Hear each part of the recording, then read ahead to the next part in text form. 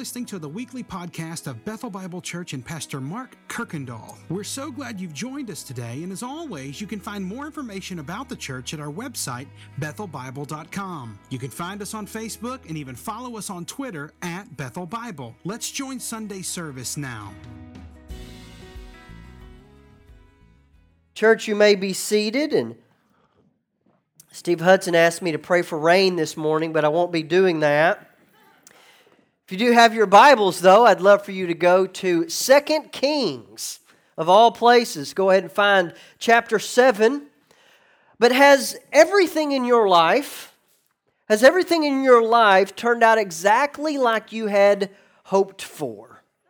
Or maybe have you ever wondered why God has not given you every desire of your heart? Somebody's quoted that verse in Psalm to you, and you're wondering, why has God not given me that desire? Or have you ever felt God leading you to something? You feel like He laid it on your heart. You feel like He affirmed this in you. You stepped out on faith, and it never materialized. Or at least, not like you had hoped. You know, sometimes things work out that we have planned, we had hoped for, we've worked towards, but sometimes it hasn't. You know, think of the idea of marriage. Maybe you're sitting there, you thought, man, I'd be married by when I'm this age. Or maybe you're in a marriage and it hasn't worked out. This kind of isn't what you expected. Maybe your children, maybe you got fewer or more than you desired or hoped for. Or maybe they've chosen a different path and you wish they hadn't.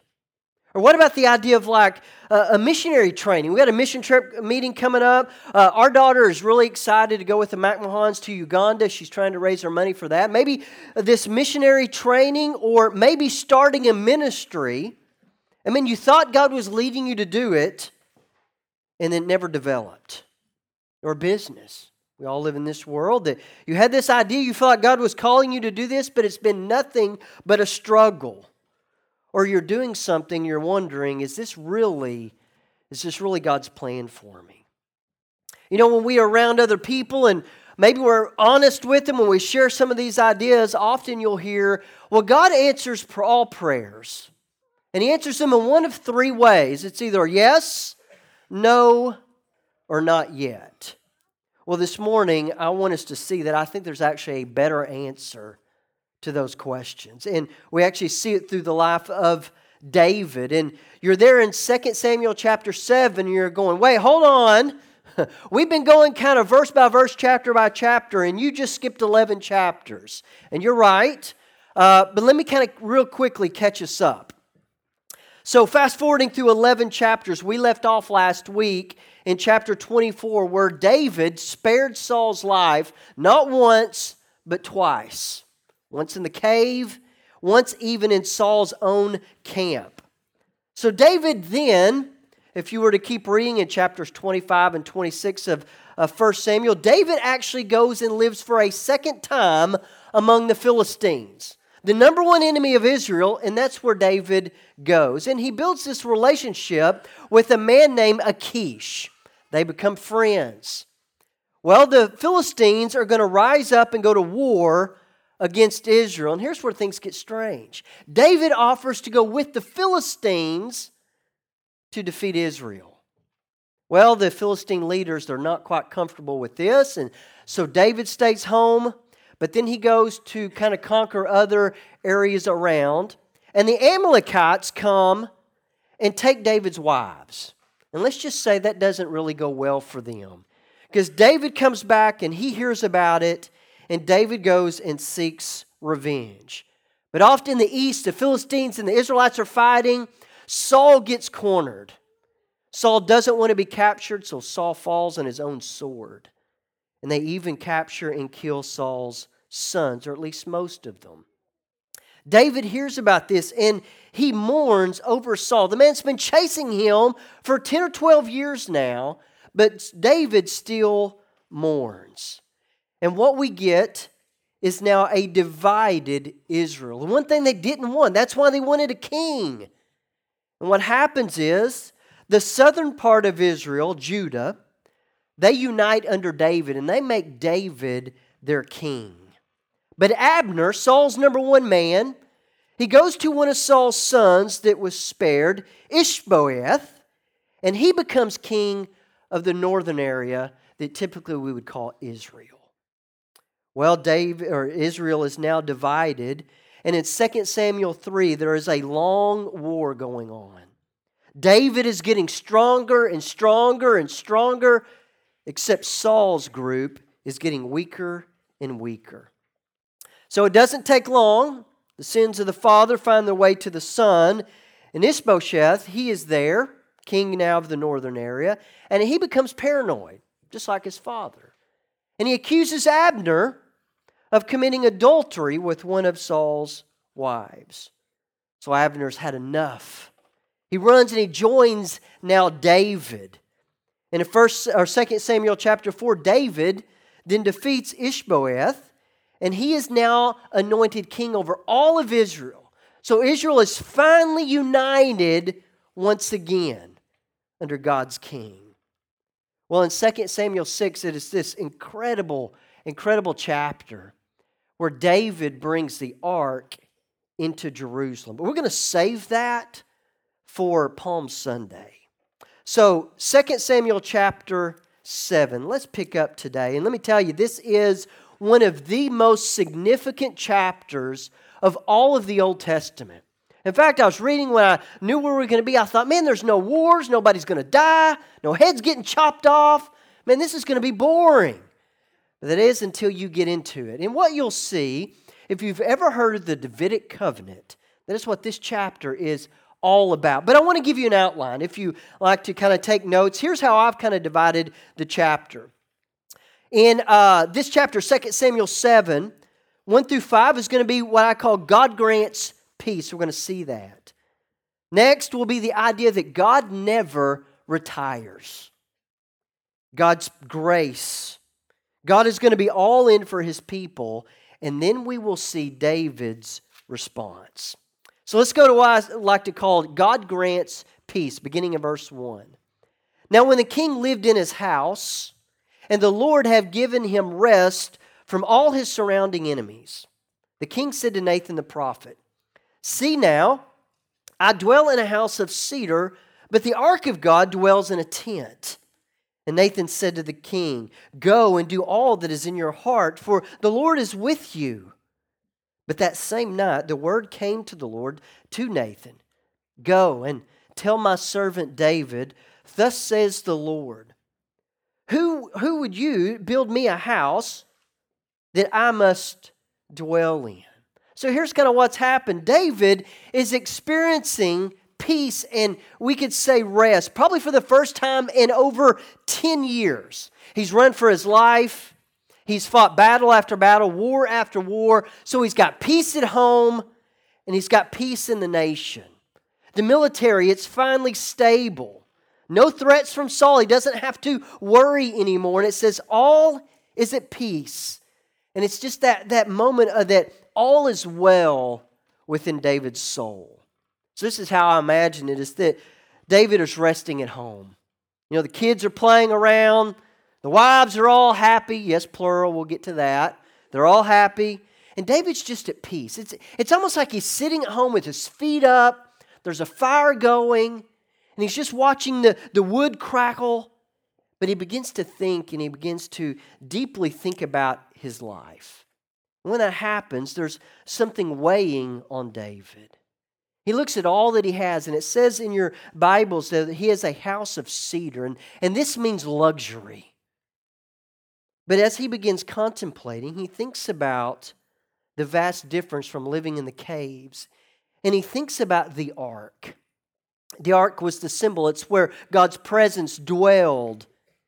And he realizes, wait, there's something wrong. If I'm living in this house of cedar, why is the ark just sitting among curtains? And David thinks, I've got an idea. I'm going to build God a house. In fact, I'll build him a house that this world has never seen before. And the ark will come and it will be there, and it'll be a house just for him. So he goes and he talks to Nathan, the new prophet, Samuel's follower. And he says, go and do all that's in your heart. The Lord is with you. And here's what we will see. Have you ever had an idea that you were so excited about? What happens? You can't sleep at night.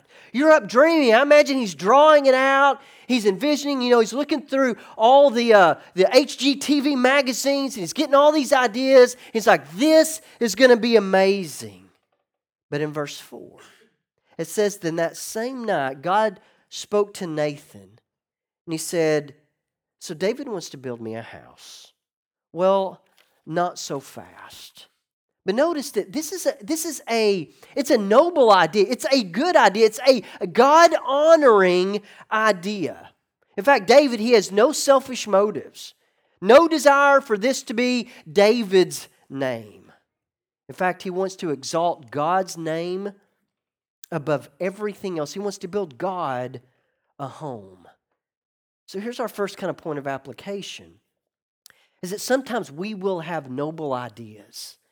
Good ideas. In fact, God-honoring ideas. And sometimes those will be God's will, and sometimes they will not. But here's what's happening is that we'll see this even with David. When this happens, it isn't God punishing David. David doesn't get rebuked. But what God is going to do, He's going to interrupt so that He can redirect David's plans. And this is what happens to David. We get to verse 6 that I like to call God never retires. There's this conversation that is going to go on between God and David. It says this, I have not lived in a house since the day I brought up the people of Israel from Egypt to this day. But I have been moving about in the tent for my dwelling. In all places where I have moved with all the people of Israel, did I speak a word of any of the judges of Israel, whom I commanded to shepherd my people Israel, saying, why have you not built me a house of cedar? So David has this noble idea, but God says, David, listen, I appreciate it, but I haven't asked for a house. And it's almost like David sees God as, hey, man, you've been working really hard. Why don't you just now rest? Set your feet up, come and join in this big house of cedar. Man, it's so great now. You don't have to worry. It's almost like he wants God to settle down and to kind of find a permanent resting place. But God tells David, listen, David, I don't need a place to just sit in a rocking chair and rock the days away. So God says, listen, David, I've been active. I've been moving around in the tent. Where Israel went, David, did you notice that I was already preparing the way? God says, listen, I've always been active. And I will continue to be active. I will never retire. God, He says, listen, David, I don't need a tent. At least not yet. That time will come. But first, David, I need to secure a place for Israel. And I will not rest until my people rest. The great thing is, this even applies to us today. That God will never rest until every single one of His promises are fulfilled. And that includes bringing His people home. So God will take a moment and He's going to remind David of all that he has been doing. And this next one I like to call God's grace. So last week, you remember we talked about one side of God's grace that we often don't talk about. It's the idea of restraining grace, that God restrains us from being worse than we actually are, than we could be. But the other side of this coin would be the idea that we often think about grace. It's a demonstration, a picture, a way of God's love that we don't earn. We don't deserve it, and we could never repay it. And that's what he gets into in chapter 7, verse 8. This is how it reads. Now therefore, thus you shall say to your servant David, go and tell David, this is what the Lord of the hosts says. I took you from the pasture. Do you remember that, David, when you were just a shepherd from following the sheep, that you should be a prince of my people Israel. So here's what God is going to do. There's going to be 8 things He's going to walk down. First of all, He says, listen, David, I was the one that brought you from shepherd to prince. That God has done something far greater than David could ever imagine and dream of. In verse 9, I have been with you wherever you went. That God has been with them, no matter whether they went in the wilderness, upon Sinai, from slavery in Egypt, wandering in the wilderness, times of peace, times of war. God says, I was there. He goes on to say, and I have cut off all your enemies from before you. Meaning God has always protected them. No matter who the enemy was, the Egyptians, the Philistines, the Amalekites, God says, I was protecting you. And I will make you a great name, like the name of the great ones of the earth. God promises, listen, David, I will make your name great, a name that the world will never forget. But He's not done. In verse 10, He says, I will appoint a place for my people of Israel, and I will plant them, so that they may dwell in their own place. That God is going to create a unique place for His people. He's going to block off, He's going to set apart a place that is specifically for His chosen. And they will be disturbed no more. Meaning God will grant them peace. He says, a violent man, you know what? He shall affect them no more, as formerly they did, from the time that I appointed the judges over Israel. And I will give rest from your enemies. Meaning, you know what? You'll no longer have to fear. And lastly, He says, moreover, the Lord declares to you that the Lord will make you a house. Meaning He'll make David a house. God says, David, I don't need you to build me one. I will build you one. And you see this is all about God's grace towards His people. It's undeserved, it's unearned, and they could never pay this back, what God is going to do for them. But we need to notice this play on words here. Earlier, David said, you know what, God, I'll build you a house. And God says, not so bad. And that word house can simply mean dwelling, 3 or 4 walls and a roof. But in this word, God says, you want to build me a house, a dwelling, not so fast. I will build you a dynasty. I will make your name great forever. Listen, that's a lot of huge promises. To never have to fear, to always be protected, to have a place that is your own, a name above all names that will never be forgotten, and a dynasty. That's a lot of big promises. And what happens anytime someone makes you a promise? Probably the first thought you have is, will they keep their word? Are they really going to do what they said? And then it seems like everything comes at that promise. Circumstances, the battle that goes on in our own heads. Life happens trying to stop that promise from happening.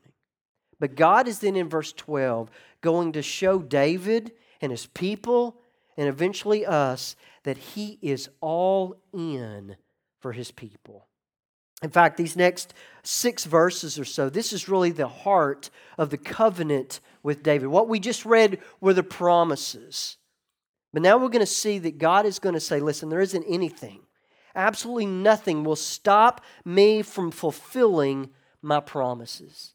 In fact, God is going to lay up every threat to these promises, and God is going to look them in the eye and say, not so fast. It's almost like those movies that we love, those heroes movies, where maybe they take one of their family members. We're thinking of the Liam Neeson with Taken.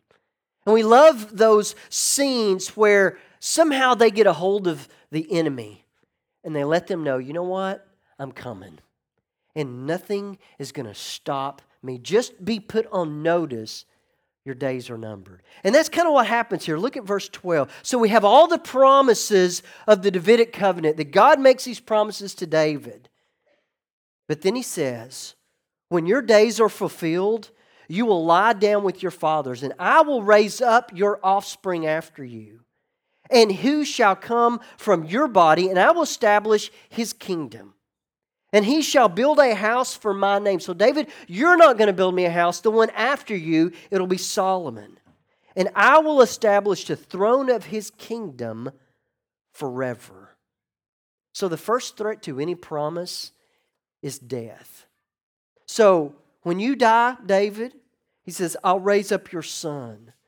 And even though he will die, there will be a kingdom forever. So death is a threat to this promise. But you know, death is also a threat to everything that you love in this world. Death can take your money, your career.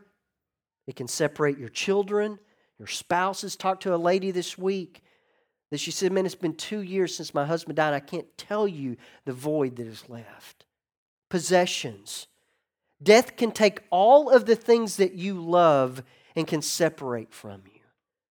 Death is still our enemy. But the truth of the gospel is that enemy has been defamed. And because if you are in Christ, here's what happens. Death is your enemy. In fact, death is the enemy of everyone. But if you are a believer, if you are a Christian, death is the only thing that can separate you from the things of this world and at the same time bring you face to face with the one who truly and perfectly loves you. Death thinks it wins, but it brings you the most important and most valuable thing in your life. It brings you to Jesus. So God says to his people, listen, don't worry. My word can be trusted. Death is no threat. Then in verse 14, you get threat number 2. It says, I will be to him a father, and he shall be to me a son. And when he commits iniquity, I will discipline him with the rod of men, with the stripes of the sons of men. But my steadfast love will not depart from him, as I took from Saul, whom I put away from before you. So the second threat to any promise is sin. And God says, you know what, David, when he commits iniquity, when he sins and he rebels, I'll discipline him. But my love will never depart from him. So God says to his children, even including David, there is nothing that can happen that will separate you from my love. Sin will come, and you know what happens? And Satan will use that sin to try to discourage you, to try to drive you away from God. And this is what he does in my life. It'll even get you to try to doubt God's promises. Because you know what he does? He takes that sin that you just committed and he throws it in your face and he says, look at you. I mean, God could never love you. God doesn't want you. You can't trust God's promises because why would he love a sinner like you? But that's when Jesus gets to step in between you and the accuser and he gets to say, no more. My Father will not listen to one syllable of an accusation against one of his own. In fact, you can throw them all you want, but you know what? Christ says they're blameless. Not because they're perfect, but because I am. So he says death is no threat. Sin, you can't stop these promises. But in verse 16, we get one of Satan's greatest weapons in threat number 3. He says, in your house and your kingdom shall be made sure, and notice the word forever before me. Your throne shall be established forever. In accordance with all these words, in accordance with all the visions Nathan spoke to David. So God says to David, David, death is no threat, sin is no threat, and no longer how long it takes, time is no threat to my promises. And I think this is one of the greatest weapons that Satan uses because time can slowly allow us to doubt. Time moves forward and Satan will try to convince you that there is no more hope for the situation that you are in. Because we tell ourselves if things were going to change, they already would have. But God looks right into the eyes of time and he says, no, time. You do not get to control me. You serve at my pleasure. So he says there are these verses, you put them all together and it says, you know what? Let death, sin, and time do what they will, but they will never derail God's kingdom plan for coming through David's dynasty or his house. Meaning God's plan is going to run through David, and it is simply unstoppable. God will overwhelm death. He'll overwhelm sin. He will overwhelm time if needed to bring about His plan. Because here's what happens, though. You read that, and you go, but death came for David. Solomon and many others, and death is coming for us. Sin. It's going to run wild within David, and we'll look at that in 2 weeks. Time is going to move on. The kingdom of Israel, you know what happens? It's going to be divided again. They'll fight amongst themselves. A great temple will be built, but it'll be destroyed. And you read this, and it seems like the enemy actually does win. That God was wrong and that He can't be trusted. Because you read all these promises, and it seems like God is not keeping His word.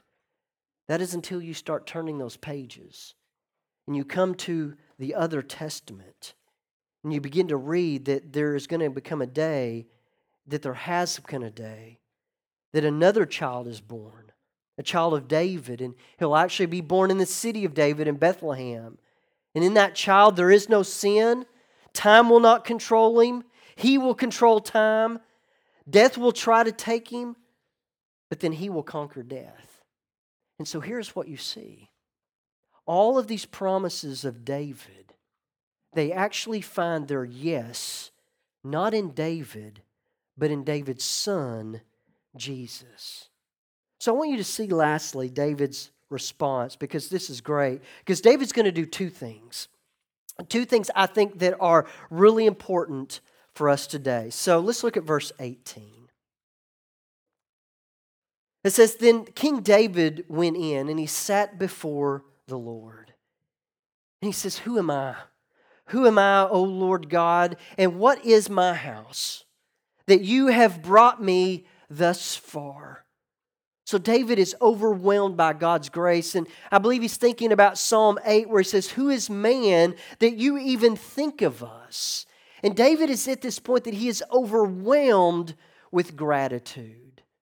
And doesn't it seem like that we live in such a time of entitlement? That, man, we feel like we are owed so many things. And if we don't get it right now, then something is off in the universe. But I know this about myself, is that when I feel entitlement trying to crowd in and control me, that gratitude is the only thing that seems to push its forces away. And then David says in verse 19, and yet this was no small thing in your eyes, O Lord God. You have spoken also of your servant's house for a great while to come. And this is the instruction for mankind, O Lord God. So he thinks about all that God has done. He says, God, this was just a small thing for you. But here's where it gets impactful. Look at verse 20. And what more can David say to you? Meaning, what more can I say, Lord? For you know your servant, O Lord God. Because of your promises and according to your own heart, you have brought about all this greatness to make your servant even know it. Therefore you are great, O God, for there is none like you, and there is no God beside you, according to all that we have heard with our own ears. And who is like your people, Israel, the one nation on earth whom God went to redeem to be His people, making Himself a name and doing for them great and awesome things by driving out before His people, whom you have redeemed for yourself from Egypt, a nation and its gods. And you established for yourself your people, Israel, to be your people forever. And you, O Lord God, became their God. So David praises God for His grace. He praises Him for His power. And then he praises God for creating and establishing His people. But I want to zero in on verse 23 because I think we get a warped view sometimes of Christianity and what it does. He says that God redeemed or He rescued them out of Egypt. And we often get this mindset of a group going in of a special forces, and somebody's held in captivity, and they defeat the enemy and they release them, and it's for freedom's sake. They come in and they release them so that they can have freedom. But with God, it's a little bit different. And does He release us for freedom?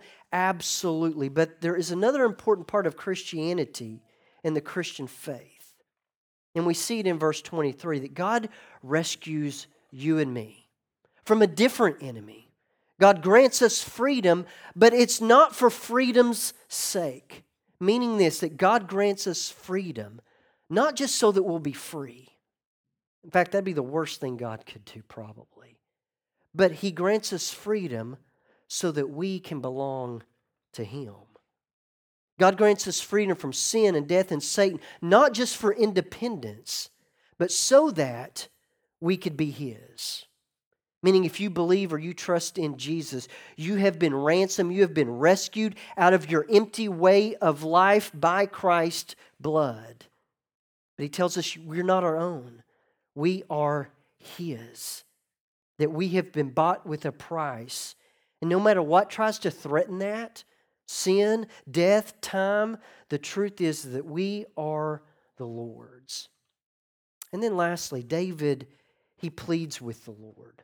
In verses 25 through 29, he goes to the Lord. And if you just read down through these verses, it's this idea of David praying. And we do this, and we ask God for things. But when you read down through these verses, it's interesting that David prays God's promises. Because prayer for me is a mysterious thing, or at least how God works with prayers. But David here is praying, and sometimes we pray and we see God answer, and it's obvious. But other times it seems that God says no. But I know this, that if we pray God's promises, you can stand in all confidence that that will come to pass. Now, we can pray God's promises, and we can count on God to come through. So let me give you an example. Praying for a difficult time. Maybe it's a healing that needs to happen. And we pray with confidence that God can heal. We want to be with David and say, God, that's just a small thing to you.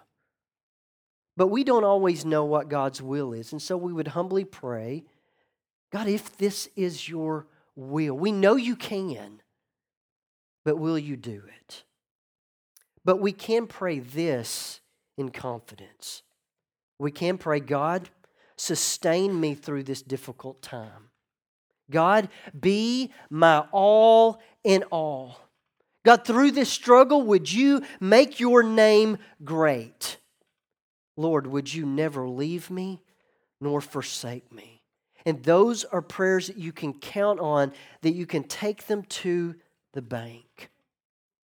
So I'll close with this. I think David in this section, and listen, it is so profound, we could spend weeks on it. But I think David learns two primary lessons. First, you know what? Sometimes we're going to have dreams, we're going to have ideas, and sometimes things are going to work out better than you could imagine. But sometimes things will not go like you planned, not like you dreamed, or even that you hoped for. Like we said in the beginning, maybe it's marriage, maybe it's children, maybe a ministry idea or ministry training, or maybe with a business. And you've probably heard and you've probably had people tell you, and you've said this to people, well, God answers in yes or no or not yet. But I want to give you a better way to think about it. As David had a noble idea, he wanted to build God a temple, but God had a different plan. God had a better plan. So I think God actually answers prayers this way, and it's really in one of two ways. God either answers yes or better, meaning that God's no is always better. That yes, go and do that. But sometimes God says, no, have something better. The second thing I think God teaches David in this is that David learns that God's promises can always be trusted.